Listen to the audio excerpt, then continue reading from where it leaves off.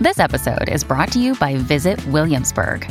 In Williamsburg, Virginia, there's never too much of a good thing. Whether you're a foodie, a golfer, a history buff, a shopaholic, an outdoor enthusiast, or a thrill seeker, you'll find what you came for here and more. So ask yourself, what is it you want? Discover Williamsburg and plan your trip at visitwilliamsburg.com. Hey everybody, welcome to Trashy Divorces. I'm Alicia. My name's Stacy. Thank you for joining us today for a fiery hot episode here at Trashy Divorces. Y'all may want to put on your fury pants, just giving you like a little bit of warning ahead of time. There is some stuff in this episode that might make you mad. It should make you mad. It will make you mad. Just giving you a heads up on that. And who do you have for the people this week? You know, sort of ripped from the headlines. Ripped from the headlines. Andrew Cuomo resigning as in disgrace. Governor of the state of New York. Today we're going back to 1990 and talking about his marriage to Carrie Kennedy. Of those Kennedys? Of those Kennedys, and it was fairly trashy. And this week, who are you bringing us? Whew! Wild man of the Keys, Jerry Lee Lewis. 7 marriages. Possible murder. Possible murders. Child bride scandal. There's a lot. It's fury pants time, friends. Great balls of fire. I'm reaching in my boil, toil, and trouble, pulling out our magic mirror. Let's give some thanks to our new Patreon supporters this week, and then we'll get started with the show. Absolutely. Thank you so much to Kate H., Jennifer K., Megan, Tara I., and Elizabeth H. Thanks so much for joining us over there. Thanks to all of our existing patrons. Thank you for coming and listening to Trashy Divorces today. Goodness gracious. Great balls of fire. What do we have to do now, I guess? Kick back that piano bench. Sexually harass an aide. And go, go, go.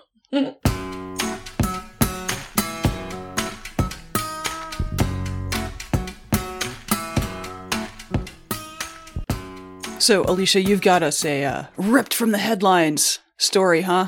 It's been a big old big ball of fire in New York this week. Indeed, it has. A little bit of a political scandal. Now, New York State, always its fair share. Anthony Weiner, put your phone away, man. Sure. Nobody can forget that. Hotbed. We got AG Eric Schneiderman in 2018 with 4 women making accusations of abuse. Indeed.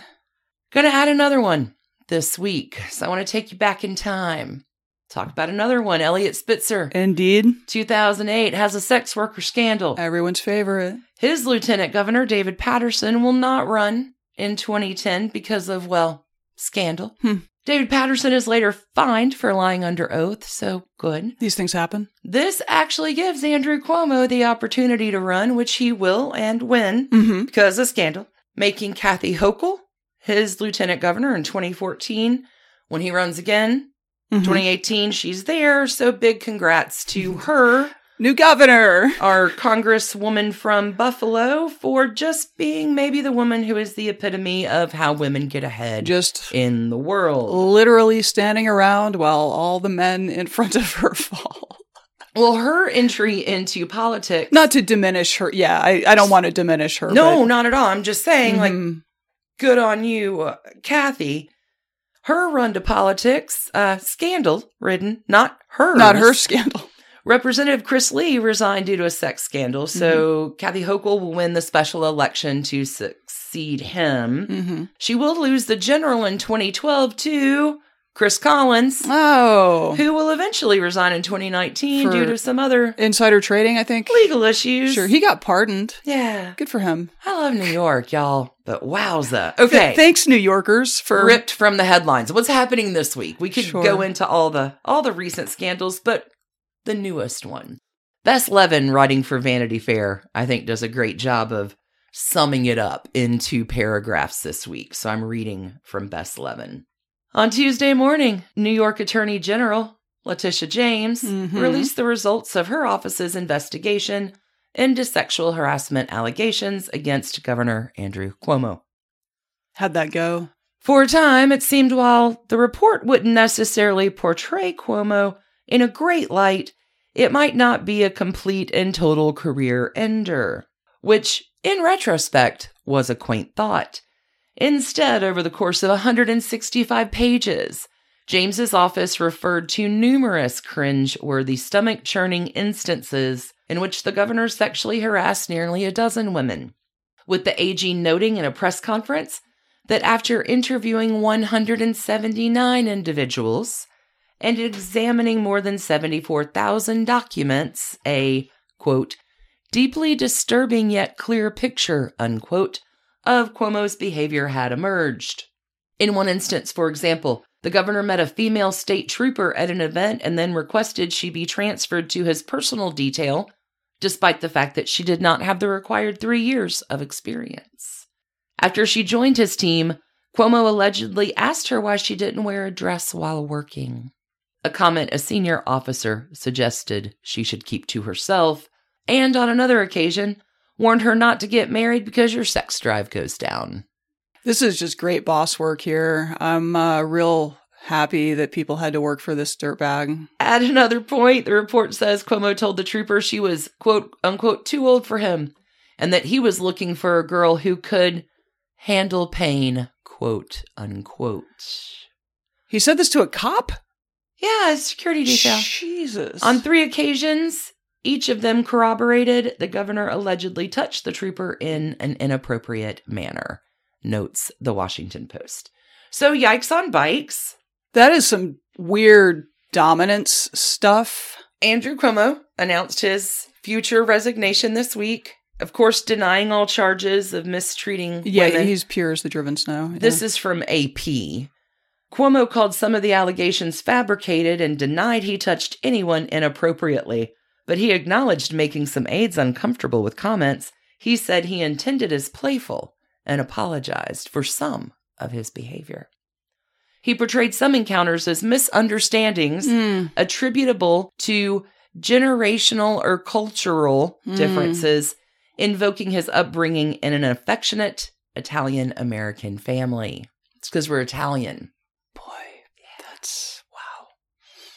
He says, naturally, this is all political, tut-tut, I'm blameless. I'm Italian. We love spaghetti and sexual harassment. What can I do? But the 3-term governor, big guy that he is stepping down, saying he could not put the state in months of turmoil. Oh my God. I know. More like stepping down and not getting impeached keeps him open to run again at some time in the future. It keeps him eligible for all benefits and pensions. So I wouldn't call it doing... No. It's not doing the right thing.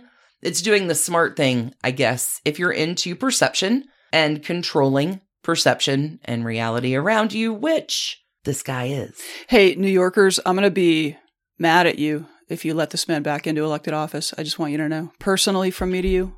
There may be some criminal charges coming.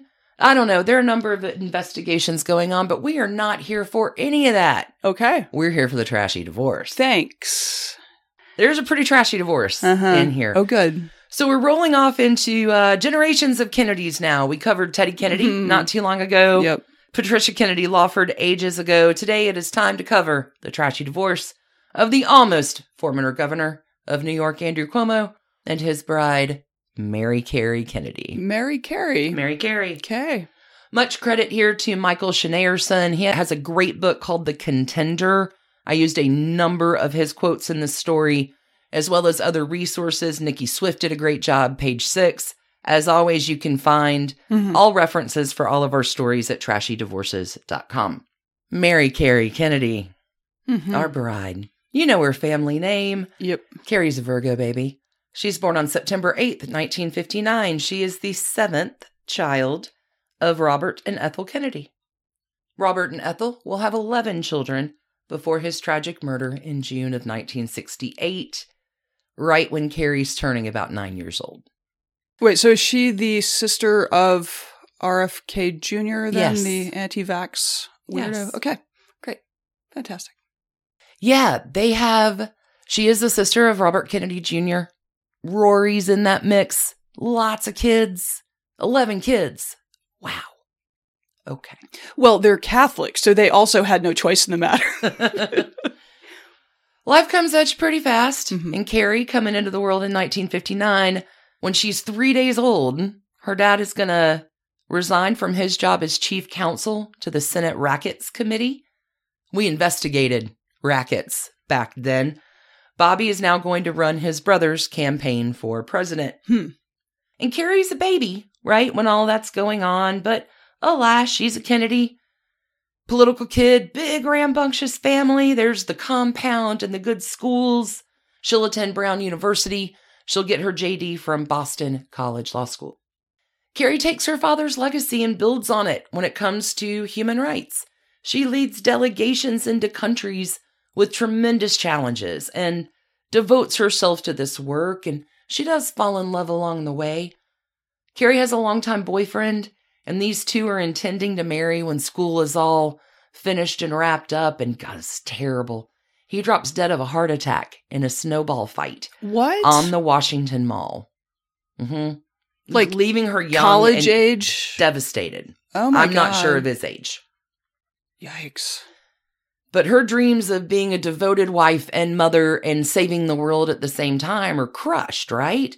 So she's looking out for a hero, a protective man who embraces her same values and passion for change. Where, oh, where can this Romeo be? Let's leave Mary Carey in this very vulnerable place, which we will call the balcony on the Trashy Divorces Depot station to meet her groom. Andrew Cuomo. You know his family name, too. He's born December 6th, 1957, Sagittarius man. He's 2 years older than his future bride. Born in Queens, New York, son of Mario and Matilda. Good Italian parents, 4 siblings. Family's doing the thing. And Dad's a lawyer until Dad becomes involved in politics.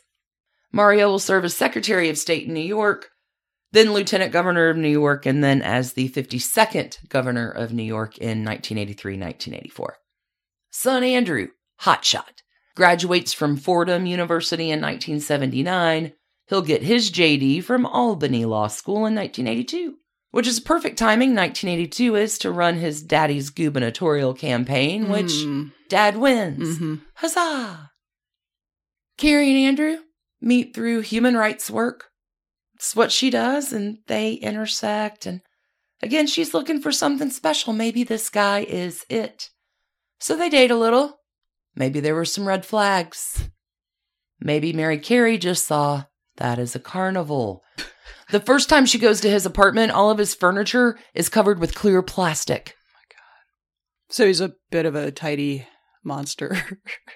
She, like girls do, I want to cook for you. Maybe food is her love language. Sure. I don't know.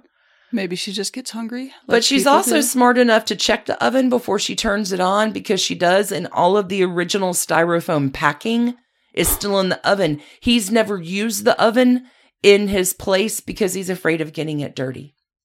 I feel like this is the extreme far end of all the stories you hear about, like, gross bachelor pads that, okay. Yeah, he ain't peeing in a cup, is he? Okay, but alas, the heart wants what the heart wants. Carrie will say, look, he was very handsome, very charming, very funny. It was a traditional crush. Which develops. Let's talk about these two trashy families. The Kennedys, we know them, considered American royalty. Quite a lot of myth-making around that story. The Cuomos, political family, but different. The Kennedys are loaded. Like, way more money than the Cuomos, but money is not the only difference between these two political dynasties of families. There's some cultural differences here, too. Again, I'm going to quote Michael Schneerson here to set the stage, so to speak. To the Cuomos, the Kennedys were American royalty for all the reasons they were to everyone else. Marrying into that charismatic clan would make the Cuomos royal too, insofar as many American political dynasty could be seen as such. It would also draw them into a private world of wealth and privilege, a planet away from Queens, New York, home to 3 generations of Cuomos. The Cuomos played stickball on the streets of Holliswood. The Kennedys played touch football on their oceanfront lawn at Hyannisport. Andrew had driven a AAA truck for extra money and taken out student loans. Bobby, the late senator's second oldest son, spent his spare time training falcons. The Kennedys could saunter into Harvard as they pleased and go on to the Kennedy School of Government. Andrew was awed by that. Over the next 15 years, he would invoke the Kennedy name so often and with such delight that his listeners would be startled by it and not forget. Here's the other side of the story, still quoting Michael Schneerson. But the Kennedys were somewhat less impressed by their prospective in-laws. The Cuomo swagger didn't square with the old guard reserve imparted so sternly by Joseph Kennedy to his children and from them to theirs. The Kennedys were also more relaxed than the Cuomos. Not just quick to throw a ball around, but happy to join in rambling dinner debates to brandish high ideals. Quote, Andrew refused to do anything fun, anything without a clear benefit to his career, a family acquaintance said years later. After 3 generations, the Kennedys were at ease with who they were and not shy about their shortcomings. The Cuomos, as one journalist noted, were, quote, tight-knit and tightly wound, fiercely protective of any chink that might be perceived as a sign of weakness or vulnerability, unquote.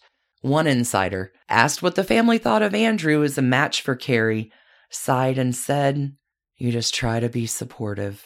Well. Thanks, Aunt Betty. Yeah, right. Clannish as they were, the Cuomos were appalled to find the family dragged, and by early 1989, into court for a messy estate battle after the death of Andrew's maternal grandfather. It was a story that aired deep sibling rivalries, jealousy, resentment, and greed, all over a sum of money the Kennedys could only have viewed as piddling. The suit was settled, but the Kennedys had to wonder, were these Cuomos, with their brooding egos and their battling relatives, really the right fit for America's first family? All right, trashy friends. All the red flags flying in the breeze at the carnival. We got the shabby chic preppy family and a dude who covers his couches in plastic. He goes up to Hickory Hill, the family farm. Does not go great. The first time he visits in McLean, Virginia, Andrew finds himself at a boisterous gathering with most of the Kennedy brothers at one end of the table when the subject of Ocean Mark, this Florida S&L that Andrew had business in with disastrous results. It's pretty scandalous, like late 2000 aughts. Bobby Jr. asked, "So what did you do with that bank in Florida?" Douglas Kennedy, Carrie's brother, will say, Andrew then goes into this 10-minute speech of nothingness, not making any sense. The whole table stops, and we're listening to this very defensive explanation. Finally, he finishes, and there's a lull, and one of the brothers says, "So what did you do with that bank in Florida?" God. And everyone laughs, but Andrew. Where could it all go wrong? It's a mystery. Let's get these two hitched. It's going to be awesome. Oh, clearly. Andy, our fair groom, is going to propose on Valentine's Day 1990, but not without a lot of thinking and negotiation. He's brought in his aides. He's talked to journalists. He's talked to press people. Been thinking about it a lot. Got a lot of polling data on how this is going to play. This is a terrible sign. It's definitely involved the feelings of the press and possible constituents before you undertake your marriage vows. Mm-hmm. All right. He asks. What, like if she doesn't poll highly, he won't marry? Like, is he in love? How about we fundamentals first here? Okay. This is Schneerson. He asks. She says yes. The press is lit up. The story has everything the New York Times gushed. Love, politics, history. Carrie was giddy too. "I think this is the happiest day of my life," she said. As for Andrew, he described himself as a very lucky man and waved off questions about a prenuptial agreement as tacky. The press now begins calling them Cuomo-lot. Oh, God. Do you know about that? Like Camelot, but Cuomo. Okay. I don't think I was really familiar with Andrew Cuomo until last year, really. Wow. Okay. Yeah. So I will tell you that I'm a believer in both parts of a couple planning their special wedding day. I do think that each person should be represented and make a ceremony of the things. They both should be there. They should be, present and involved. Mm-hmm. But Carrie says yes, and Andrew Cuomo takes over wedding planning. He has 3-ring binders, multiple ones, all with laminated pages, with all the details about his big day. And Carrie's like, "I'm the bride here. And it's kind of like, oh, isn't he manly and confident? Isn't that what every bride just wants their husband planning the entire wedding? Or controlling would be another. Just wait, things get worse. Oh, good. So the Kennedys, not sure if you've heard, they're Irish. Typically at family events, including weddings, there's some drinking. There's a lot of toasts that happen at weddings. It is essentially the reason the Kennedys get married is for the raunchy toast party that happens during the wedding reception. Mm-hmm. It is literally everybody's favorite part. Andrew Cuomo forbids them. Nopity, not going to happen. There will be no off-color anything happening on just kidding, our big day. So, like, he can't take a joke. So these are... Everything is controlled. A little roasty and then something sweet to follow. Is this more or less how it goes? A wedding like toast. Gosh, when you were a kid, you had such huge ears. We figured you'd never walk, and then, but look at your, yeah. Okay. So he can't take even a light ribbing. No, he can't turn on the heat in the oven because remember there's styrofoam in it. Got it. It's a good allegory there. Okay. So the Kennedys already kind of hate him, even before the wedding day, which will arrive on June 9th, 1990. June wedding. St. Matthew's Cathedral in Washington, D.C. This is the place where her uncle's funeral was held 27 years earlier. Carrie will carry gardenias and white roses. Her mother Ethel is in pink chiffon. 300 guests attend the big day. There are 15 bridesmaids and 11 flower girls and boys. Carrie walks up the aisle alone. What a visual. Isn't that tremendous? Yeah. So Cuomo-Lot's now a thing. The two of them are going to find a 6-bedroom house in the Queen's enclave of Douglas Manor. The Kennedys will help with that purchase financially. Was it 6 bedrooms because they were planning on having... Big, large family. Big, large family. But until they buy their swanky 6-bedroom home, they're staying at Hickory Hill, her childhood home in McLean, Virginia, and good for her, bad for him. See, the Kennedys, connections are everything. They stay friends with their exes of either sex because these are the kids in our generation, and our parents and aunts and uncles know the generation before, and it's the country club set where everybody's connected and plays nice to your face. There's no breaking up in everybody plays with everybody. There's no... You stay friends, at least cordially, right? For country club matters. Sure. Everybody plays nice to your face. Don't make the bar weird. Guess who can't handle it? I wonder. Cuomo can't. Carrie is not allowed to interact with any of her previous boyfriends ever. These dudes are long married with families of their own. They dated when they were 13 at the regatta that one summer. Yeah. Right? No, you're not even allowed to talk to them. What's wrong with you? I mean, I have a few thoughts on that, but I will keep them to myself. So, again, Michael Schneerson, this is a really very interesting reading. I will say the new rule reinforced the doubts the family had had about Andrew from the start. He wasn't fun. He didn't get fun. He was, to put it mildly, a spoilsport. Unlike the Kennedys, too, he didn't mask his ambition with charm, and no one, not even his in-laws, would stand in his way. And as Andrew's star at the Housing and Urban Development rose, he seemed increasingly to regard those in-laws with disdain. He hated gatherings in Hyannis. He always felt like the odd man out. The joshing around, the freewheeling talks, Andrew was just too tightly wound to join in. Sounds great. Really fun. Sounds like just terrific. By 2 years into the marriage, she's pleading with him to go to marriage therapy. 3 kids do come along. They have twin girls and another daughter. She will beg him to please read this book on parenting or please go to our kids' schools and visit. But like I say, he does get a job in the Clinton administration, assistant secretary of HUD. So they marry 1990. It gets progressively worse, but kind of the final straw is December 1997. This is bad. There is a tragic death in the Kennedy family, Michael Kennedy. This is the 6th child of Robert and Ethel. He's a little older than Carrie. He dies in a skiing accident in Aspen. He's a private kind of guy. He's not a Kennedy that's out, I'm a Kennedy, so the family wants to grieve the loss of their son and brother and uncle and, great person they've known very privately. Mm-hmm. This is very quiet. We're going to come together. Everyone is in grief. Yeah, I don't even remember this, so. He's not a public figure in any way, and they want to remember their brother in a way that celebrates his life. Totally understandable. But there's the press, and they're surrounding the compound. None of the Kennedys are paying attention to this because they're grieving the soul that they've lost. Someone's paying attention to the press hiding out just down the street. Andrew Cuomo helpfully sneaks out of the house, wanders down with his brother Chris to speak to all the press. And the Kennedys are inside watching on television where there's Andrew and Chris breaking in live with a press report from the Kennedy compound. And they're like, what the fuck? He just went to go to the bathroom.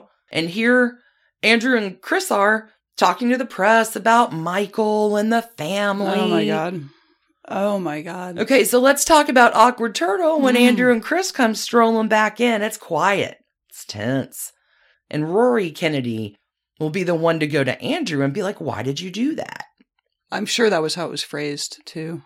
Andrew Cuomo responds, someone had to. You're lucky I was there to handle it. Wow. Rory out.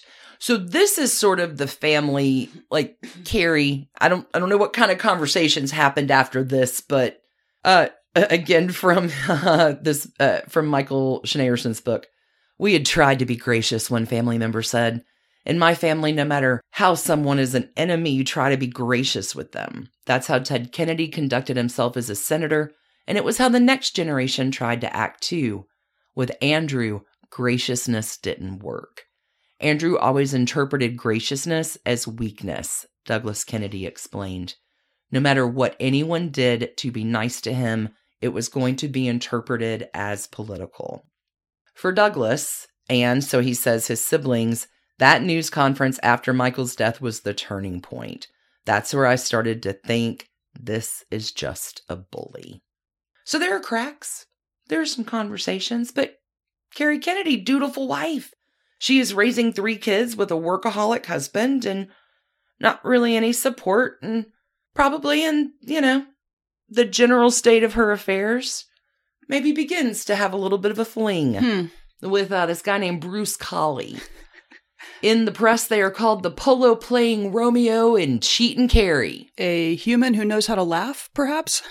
I don't know why he's the Romeo and she's Cheating Carrie, but alas. Well, Bruce is married too. Yeah, so the Cheatin' Romeo and Cheatin' Carrie. No, polo-playing Romeo, Cheating Carrie. No, I know, but I mean... It's a little... It's a little misnamed. I'm going to call that headline sexist, is what I'm going to call that. Thank you. Yeah, you're welcome. Okay. So, the 2 doing their thing. Horsey people, sure.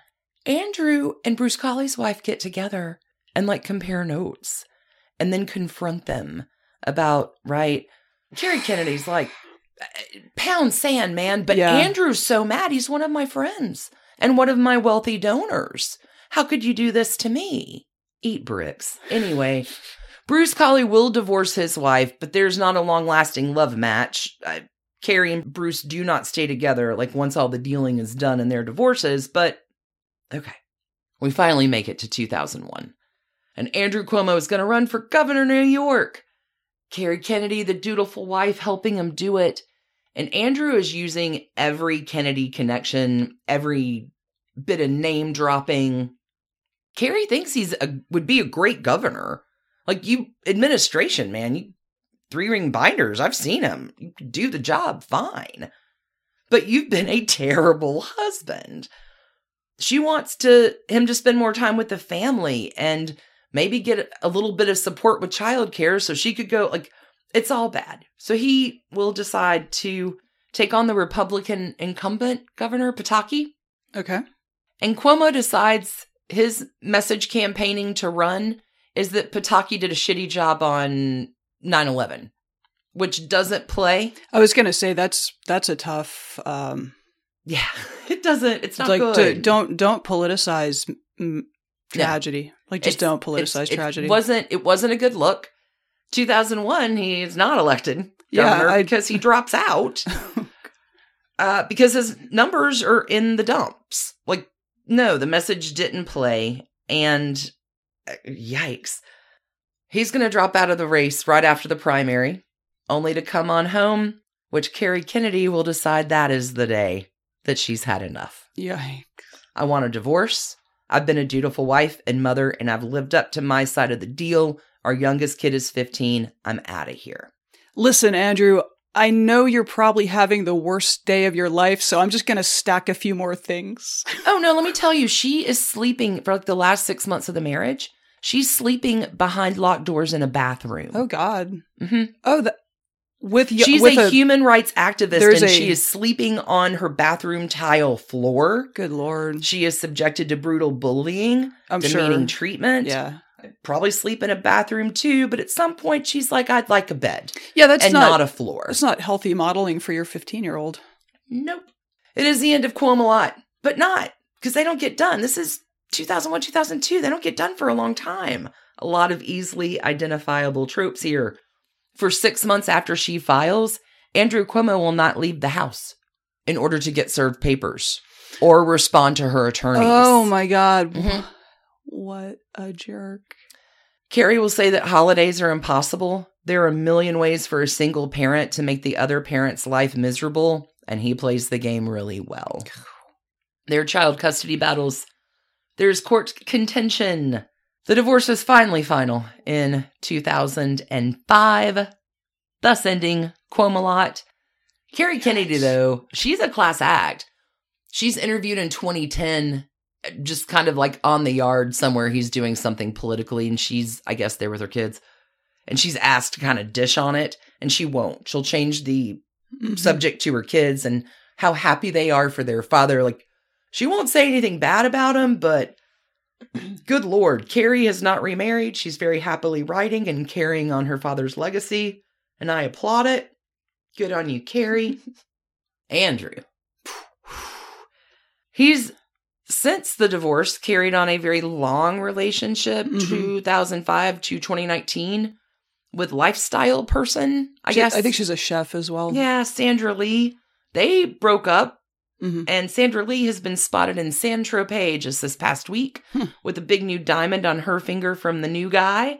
That story, along with all the other spider webs that I came across in research for this story, Hickory Hill, a little on Ethel Skakel Kennedy. Oh, Polo playing Romeo? This is terrible. His elderly mother was murdered a few years ago. Yeah. I ran into a lot of spider webs in my research for this episode that didn't belong here, but we're going to follow up on all of that Wednesday on Patreon. Okay. Before I give trash cans, I want to close with a quote from Andrew Cuomo, because he does have 3 daughters.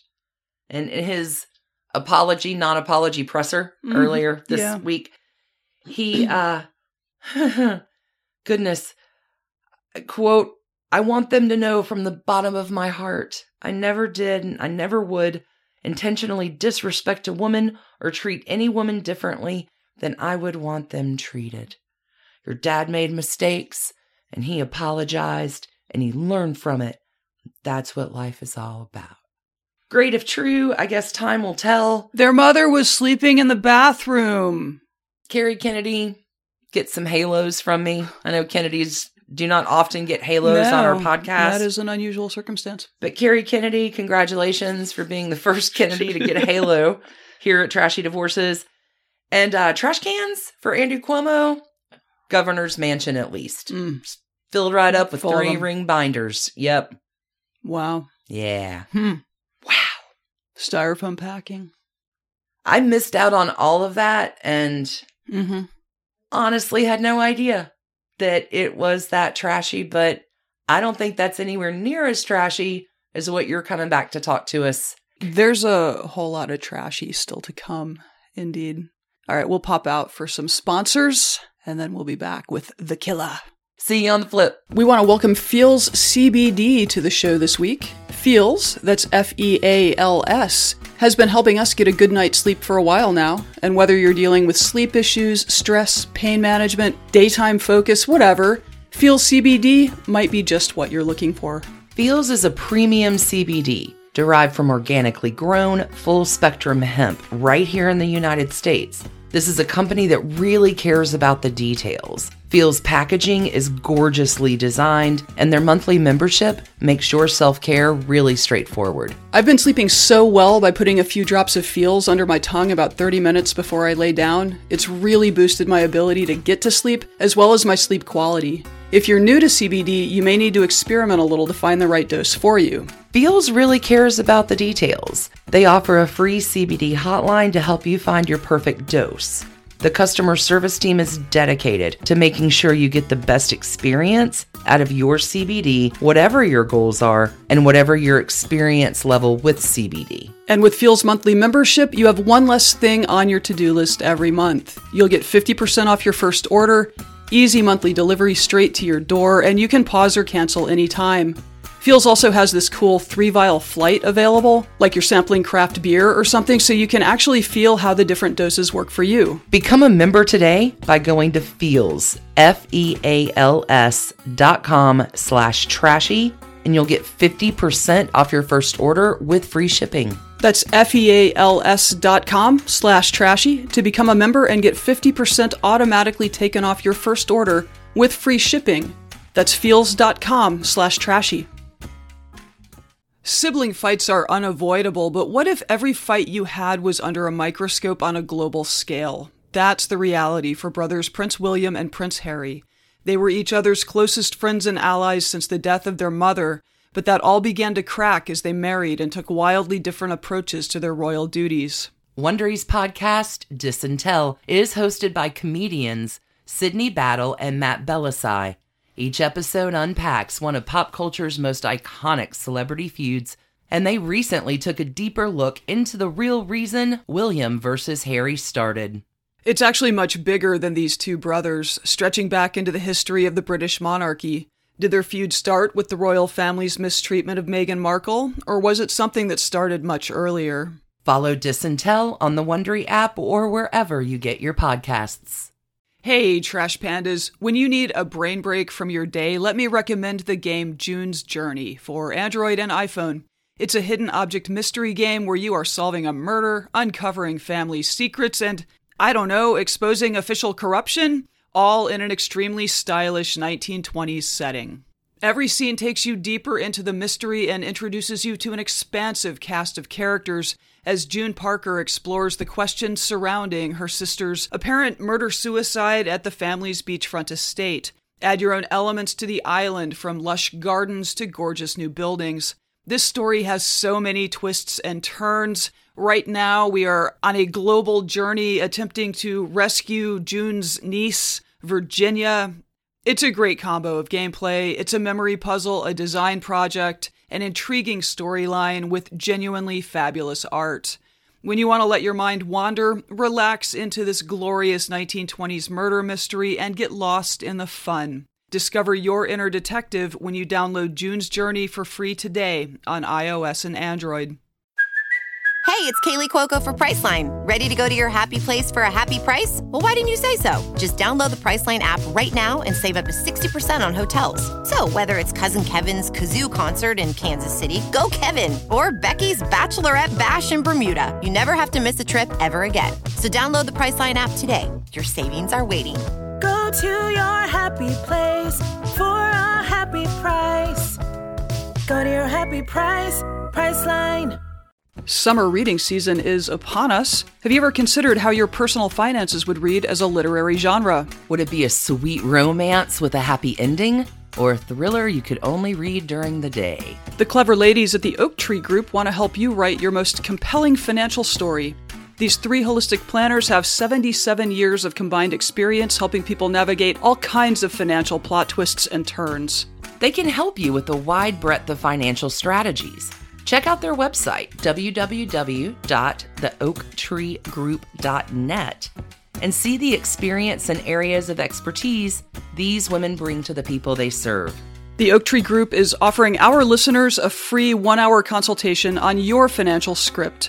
See their website, www.theoaktreegroup.net, for additional contact details. Stacey, you're tossing out another big, great ball of fire and Murderer, maybe? Maybe. Who can say? Tell me about Killer.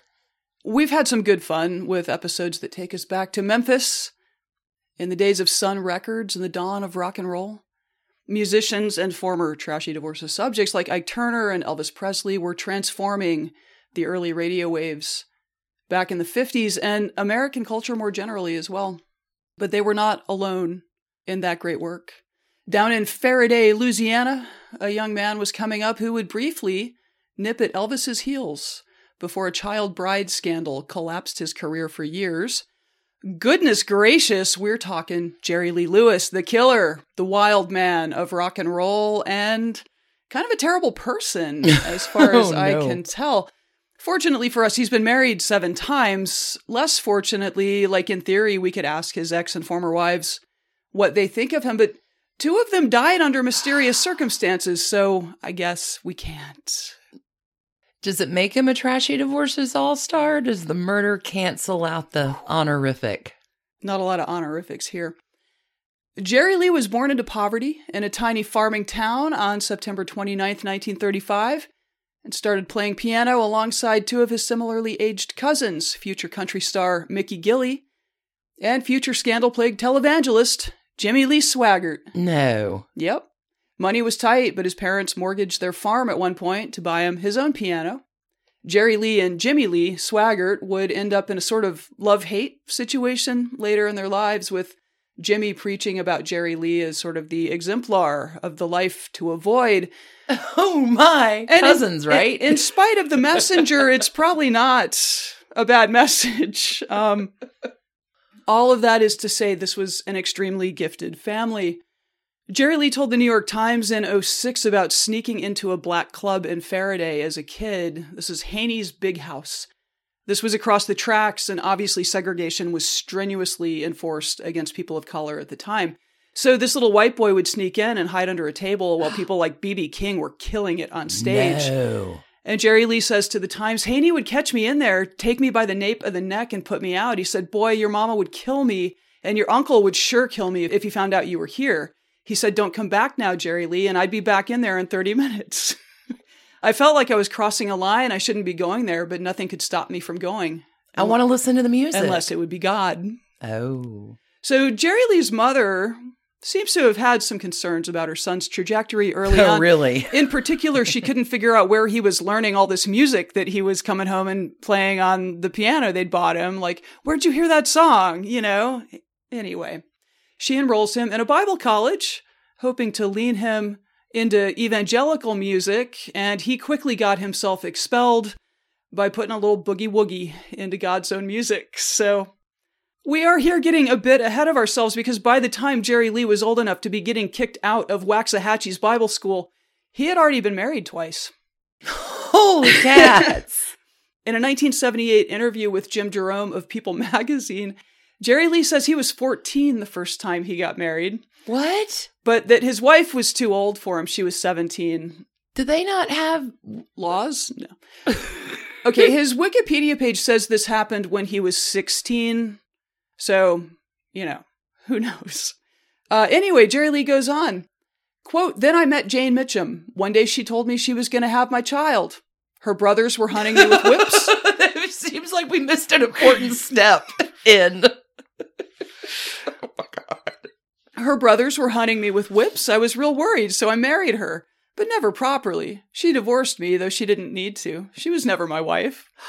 What? It's already confusing, right? Okay, so what appears to have happened is that Jerry Lee married a preacher's daughter when he was 16, a young woman named Dorothy Barton. But she was weirdly not that excited about his late-night shenanigans as he was playing piano in whatever venues he could find in a region that sprawled across Louisiana and over to Natchez, Mississippi. Dottie didn't like that. Not a big fan. So clearly he was also carousing to his heart's content, and I'm sure there was ample drinking regardless of whatever age restrictions were in place in the 40s and 50s.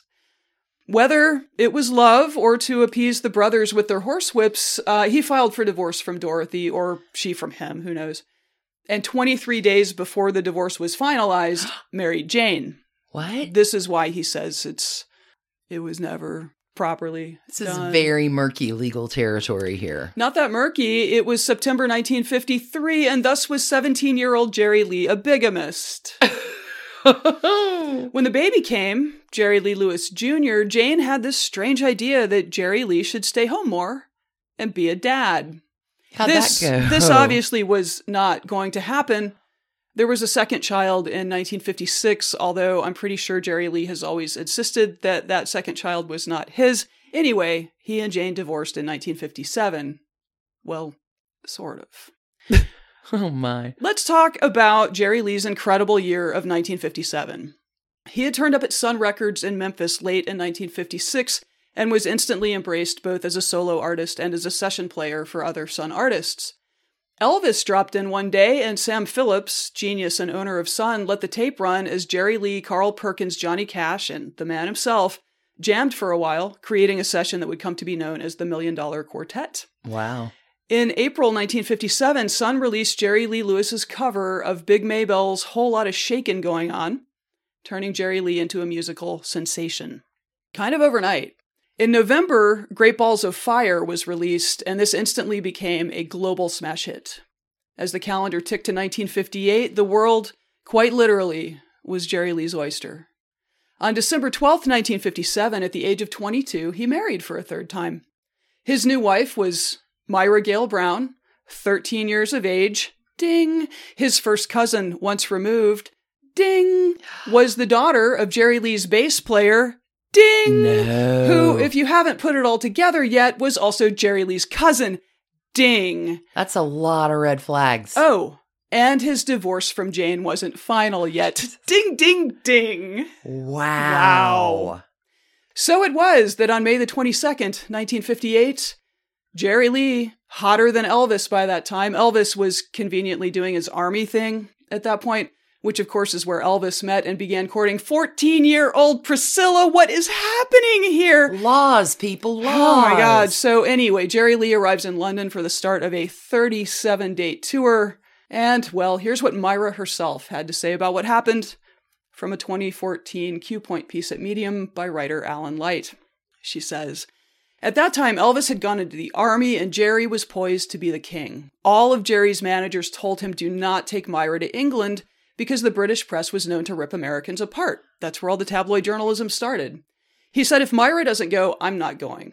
Everyone underestimated me being aware and possibly knowing what to do. I could so easily have said, I'm J.W. Brown's daughter. That's my little brother. That's my mother. Because that was the truth. This is not helping. Okay. If anybody had told me anything, I could have prevented this thing, but they didn't, and I didn't, and the rest is history, I guess. Because, of course, what happened is when they asked Myra, when the British press asked Myra who she was like, I'm his wife. And his cousin. And he's my uncle-in-law, too. Jerry Lee said she was 15 and they'd been married for 2 months, which would solve the divorce issue, I guess. Anyway. Law, she's 15. 15 does not help. This is terrible. Later, she adds this in this Medium piece, which I think is interesting. When we went back home, the whole country was, shame on you, bad boy. The other thing we had back then was a hypocritical society. It was do as I say, not as I do, and if you get caught, we don't even know you. Also, a lot of people took good notes when it happened. Elvis didn't marry a little 16-year-old girl, did he? Priscilla lived with his grandmother for 7 or 8 years? We covered all that. It's as creepy a story as you think. This scandal absolutely ended the promising rock and roll career of Jerry Lee Lewis. The wild man behind the piano, the British press went all in. Headlines like Cradle Robber. His tour was canceled after just 3 shows. Oh, wow. In the U.S., radio stations pulled his music, and TV offers disappeared. Uncomfortably, the single of his that was charting at that moment was called High School Confidential. Oh, God. Yeah. It stalled out. She wasn't even old enough to be in high school. Oh, my God. All right. It stalled at 21 and then fell off the charts. He went from playing huge houses for $5,000 and $10,000 a night to scraping by, playing in bars for like $100 a night, $350 an appearance, whatever. He had been a superstar for all of 1 year. He was poised to supplant Elvis himself. And in an instant, it was gone. Wow. It was gone. So Myra would go on to write the 1982 book Great Balls of Fire. Maybe don't be a pedophile. I mean... Maybe start there. Words to live by. So Myra, who went on to write the 1982 book Great Balls of Fire, the uncensored story of Jerry Lee Lewis that eventually became the 1989 movie, as well as a 2016 memoir called The Spark That Survived, seems to have mostly kind things to say about their 13-year marriage today. A lot of time has passed. They've co-parented for a long time now. She says she bore a real burden because her existence in his life had cost him so much, but it's not really like his behavior improved during their marriage. She says there were like 10 years where they were genuinely happy, but there are some other stories. Like one morning she found Jerry Lee and some of his band members still up and drinking from the night before. They argued, it got heated, she called the police. So Jerry Lee knocks her to the ground and tells her that he will kill her if she ever does that again. No. Another time, he woke her up by thumping her on the head at 3 a.m. to demand dinner. She, as you would, startle reflex, moves her arms up to protect her head, inadvertently strikes him, because I guess he's leaning over her. So he grabs her fists and starts punching her in the face while still holding her fists, leaving bruises, and says to their 7-year-old daughter, "Your mom has gone crazy. She's hitting herself in the face." Oh, no. This is the daughter they've co-parented. Okay. To legitimize things, they had married a second time on June 4th, 1958, after his divorce from Jane was really and truly final. He's like a triple bigamist by this point. Yeah, double, yeah. But in 1970, worn down by all of that nonsense and plenty of infidelity and alcohol and drugs, Myra filed for divorce. The couple had 2 children together, one of whom had tragically drowned in a pool at the age of 3. Oh, no. Here's how the Village Voice's Nick Tosches, he's a music writer, but anyway, this is from an article in the Village Voice. Again, all of our sources are at trashydivorces.com. Nick Tosches described Myra's departure from Jerry Lee's perspective in a 1987 piece. His cousin, quote, "that bitch, Myra Gale," divorced him in 1971, claiming in her bill of complaint that she had been the victim of every type of physical and mental abuse imaginable, and that her husband had threatened to, quote, "hire people to throw complainant in the river and to throw acid in her face." Oh my God. There is some reason to think that the killer might not have been joking around. Let's turn our attention to wife number 4.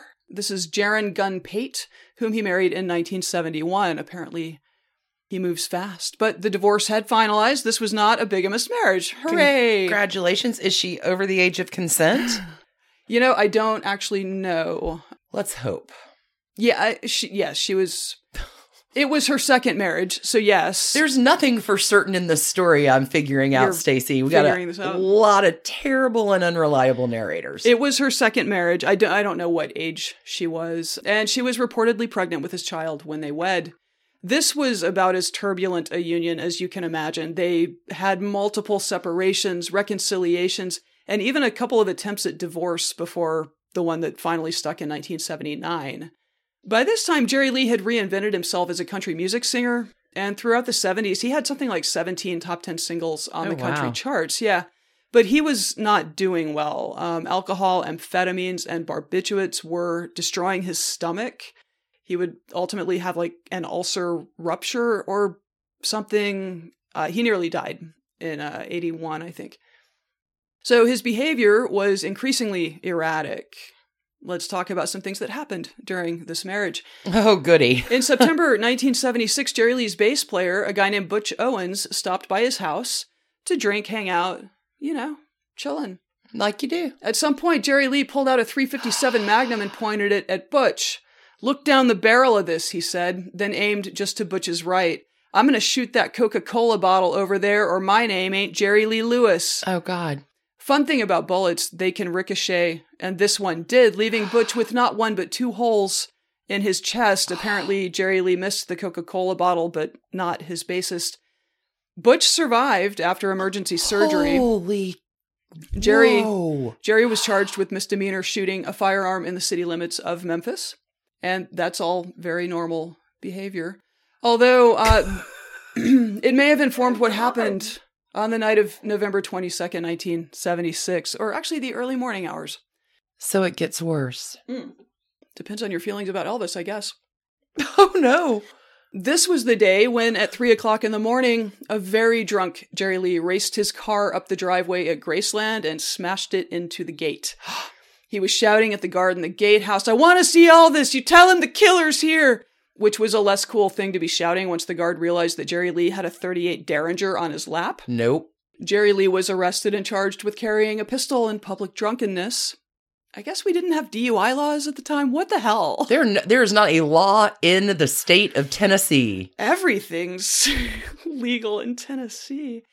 Back to the divorce from wife number 4. Nothing ever happens to Jerry Lee Lewis when he's arrested, by the way. He's like, there's a lot of gunplay. There's a lot of driving cars badly. There's a lot of, anyway. It's always springtime. He's always getting bounced out of the prison. He just pays whatever fine they want him to pay and goes about his life. Consequences, they're a thing. Back to the divorce from wife number 4, Jaron Pate. Oh, God. During court proceedings, she testified that when she had called Jerry Lee to talk about money, she had to go on food stamps to feed their daughter. He said she didn't need to worry about it because, quote, "You're not going to be around very long anyway, and if you don't get off my back and leave me alone, you will end up in the bottom of the lake at the farm with chains on you." Excuse me? That's a threat. On the 8th of June, 1982, she was supposedly sunbathing at a friend's home and drowned in their pool. Oh, my God. She and Jerry Lee were due in court to wrap up the divorce on June 21st. Was that ever investigated? It's Jerry Lee Lewis. Wow. I know nothing. That's not the worst of it. Oh, God. Going back to that 1987 Village Voice piece by Nick Tosh's, quote, almost a year later, on June 7th, Jerry Lee married Sean Michelle Stevens, a 25-year-old cocktail waitress from Garden City, Michigan. The marriage lasted 78 days. On August 24th, Sean's mother got a call from one of Jerry Lee's minions. "Sean didn't wake up this morning," the caller said. She's 25. There was blood on Sean's hand, in her hair, on her bra, on a lamp, on the carpet, bruises on her arms and hip. There appeared to be dried blood beneath her nails. And the ambulance man saw bright red claw marks on the back of Jerry Lee's hand that morning. But the autopsy report, which made no mention of blood or bruises, attributed Sean's death to an overdose of methadone, one of the sundry drugs kept in plenty at the Lewis mansion. Jerry Lee said that yes, he and Sean had bickered, but it was not serious. "I was in no mood to argue. All I wanted to do was watch Twilight Zone," he told the Inquirer. The night after Sean's body was found, her sister Denise telephoned Jerry Lee from Michigan. "Your sister's dead," he slurred. "Your sister's dead, and she was a bad girl."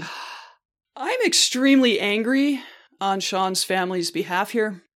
There's a 1984 Rolling Stone article on this called "The Strange and Mysterious Death of Mrs. Jerry Lee Lewis" by Richard Ben Kramer that is very, very long, but it makes a compelling case that Jerry Lee had compromised the various public institutions of DeSoto County, Mississippi, which borders Memphis it's the northernmost county. Another place where there are no laws? Yeah. Okay. Yeah, so yeah, Richard Ben Kramer really strongly suggests that he and his manager had effectively called in favors with the local constabulary, etc., to make sure he got away with murdering his 25-year-old wife, who had suffered abuse at his hands, according to numerous witnesses, and was actively planning to leave him, again, just a few months into the marriage. I mean, 78 days. This is terrible. Mm-hmm. So the link to that article is in our sources. And yeah, if you want to feel depressed about how small-town policing and prosecuting work, do give it a read. I will say a few things. She was found in the bed in the guest room of the house. There was no indication she had slept there, though. So how? Right. Jerry Lee paid for the autopsy himself, not the county. So, well, I bet that's probably verifiable science. Yeah, it was done in Memphis by the same coroner who had done Elvis. So, good stuff. Jerry Lee had her body taken to Faraday, Louisiana for burial in the Lewis family plot. Again, 3-4 month marriage. Ugh. With an Assembly of God service that was apparently all about him and how hard life is for Jerry Lee. Sean and her family are Detroit Catholics, and let's just say that the injury done to them by all of this is unconscionable. Yeah, we maybe need to get some cold case detectives on this. This is all pretty classic. The husband did it behavior. Yeah. When I was Googling around, I did see that Once Upon a Crime podcast did cover this in December 2019 with our friend Erica Kelly. Oh, fantastic. Of Southern Fried True Crime. So if you want to... Hey, y'all. If you want a deep dive on this, I would check that out. We'll link to that as well. So moving on, because Jerry Lee certainly does, in 1984, the next year, he married a woman named Carrie McCarver. They had one child and were together for 21 years, which incidentally is how old Carrie was when they married. Oh no. She first met the killer at a Toys for Tots appearance in Memphis when she was 10 years old. Jesus Christ. She swore then and there that she'd marry that boy. No. Poster on the wall? Uh-huh. No. But again, they were together 21 years. This but era... wait, how old was she when they got... She was 21? Mm-hmm. But she met him when she was 10? Met him when she was 10, reconnected with him at 18. Wow. But this is when he was pursuing Sean. Oh, God. So after she mysteriously died... this era is about the time where decades of hard living and disappointments caught up to Jerry Lee. One article I saw quoted his daughter Phoebe as saying that he had nearly died at every hospital in Memphis. Claim to fame. Oh my God. This is also a period where the IRS was especially active against him, and from 1993 to 97, he, Carrie, and their young son lived in Ireland. He denied this was a way of avoiding the tax man, but apparently once the tax issues were resolved, they came home. So, evade tax charges or a murder charge? I don't know. You decide, man. So I didn't find much about the divorce. I will share the opening graph from a Memphis Action News 5 story on the web, which probably explains why. A Mississippi judge has approved a divorce settlement between Jerry Lee Lewis and his sixth wife, Carrie Lynn McCarver Lewis. The settlement was reached Wednesday, the same day the case was to go to trial. The judge promptly sealed the court records. Oh, interesting. Yep. So thus ended the longest but not the last marriage for Jerry Lee. Friends, I don't know how to properly explain wife number 7 without appearing to be making fun of my fellow Southerners. And seriously, Jerry Lee, you're not helping with the cousin jokes, okay? In March of 2012, 76-year-old Jerry Lee Lewis married a woman named Judith Brown, who had previously been married to Jerry Lee's cousin, Rusty Brown. Oh my God. Who is the brother of, you're not going to believe it, no, Myra Gale Brown. No. 13-year-old. Apparently Judith has caused some controversy in the family, as Jerry Lee's adult daughter with Myra had been working as his manager and held power of attorney. Once he was married, that arrangement ended. Family members claimed that Judith was trying to take control of Jerry Lee's fortune. Jerry Lee ended up suing his daughter. She sued him back. Most of that case was thrown out in 2019. I don't know where things stand with that. Well, it's way easier to date your family. There's a lot less to explain than like an ordinary date when you come to the family Sunday supper. Wow. Wow. So this marriage continues to work, apparently. In March of this year, a couple weeks after Judith Lewis excitedly posted about their second vaccination shots on Facebook, and after a year of quarantining together at Jerry Lee's ranch in Mississippi, the couple renewed their vows in front of 100 or so guests. Oh, wow. Negative COVID tests were required. Oh, good on them for that, at least. With Donnie Swaggart, cousin Jimmy's son, officiating. No. The ceremony ended with Donnie saying, "Killer, you may kiss your bride." Oh, no. So that's the 7 marriages, divorces, possible murder of Jerry Lee Lewis. The last man standing from the Sun Records heyday of Memphis musical glory, and not a very good dude, it seems. He's got a whole lot of trash cans going on. Oh, a whole lot. Goodness gracious, great trash cans of fire. All on fire. I mean, just... That was trashy. I don't know if he's an all-star or not. Whew. It's not good. No, none of that is good. No. We have no child statutory laws. We have no legal age of consent. We have murder. Bigamy. Like when you get a nickname, you don't anticipate taking the nickname seriously. I mean... People call you killer. That's, probably not what you should do to get your nickname. Mama knew. Trying to get him into Bible school. Yeah. Yikes. Yeah, Mama knew. Wonder if there were dead animals in his neighborhood too growing up. God. It's terrible. So apparently, apparently at the time it was just a see you later killer. Like it was just an informal thing and he just kind of took to it and it stuck. Oh, I bet he took to it. And it stuck, like he stuck them. But it wasn't apparently about any problematic behaviors, although maybe he was a killer with the ladies. As a 14-year-old, Jerry Lee Lewis, unlucky in love. Yeah. I'm a little stunned by all of that. That's bountifuls. Many trash cans. I will Stadiumfuls. say, I think his latest wife, again, when he was in his 70s, was in her 60s. So finally, we got a little age appropriate. Yeah. Wow. All right. That's what I got. That is a well done trashy story, Stacey. That was terrible. Great trash cans of fire. I thought Andrew Cuomo was bad. Well, he looks like a puppy compared to Jerry Lee Lewis. Southern culture on the skids, indeed. Oh, cousins. Gotta love them. Or shoot them. I don't know. All right. I think that's it for us. Thanks, everybody, for tuning in and spending your time with us on another week of Trashy Divorces.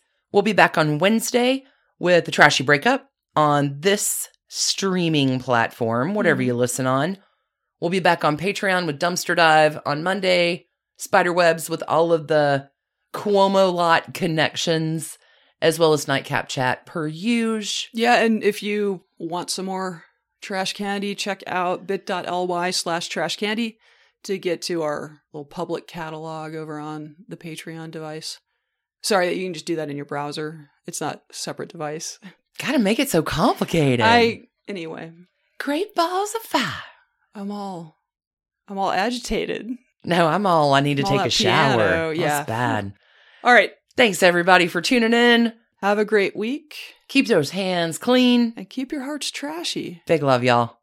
Bye. Bye.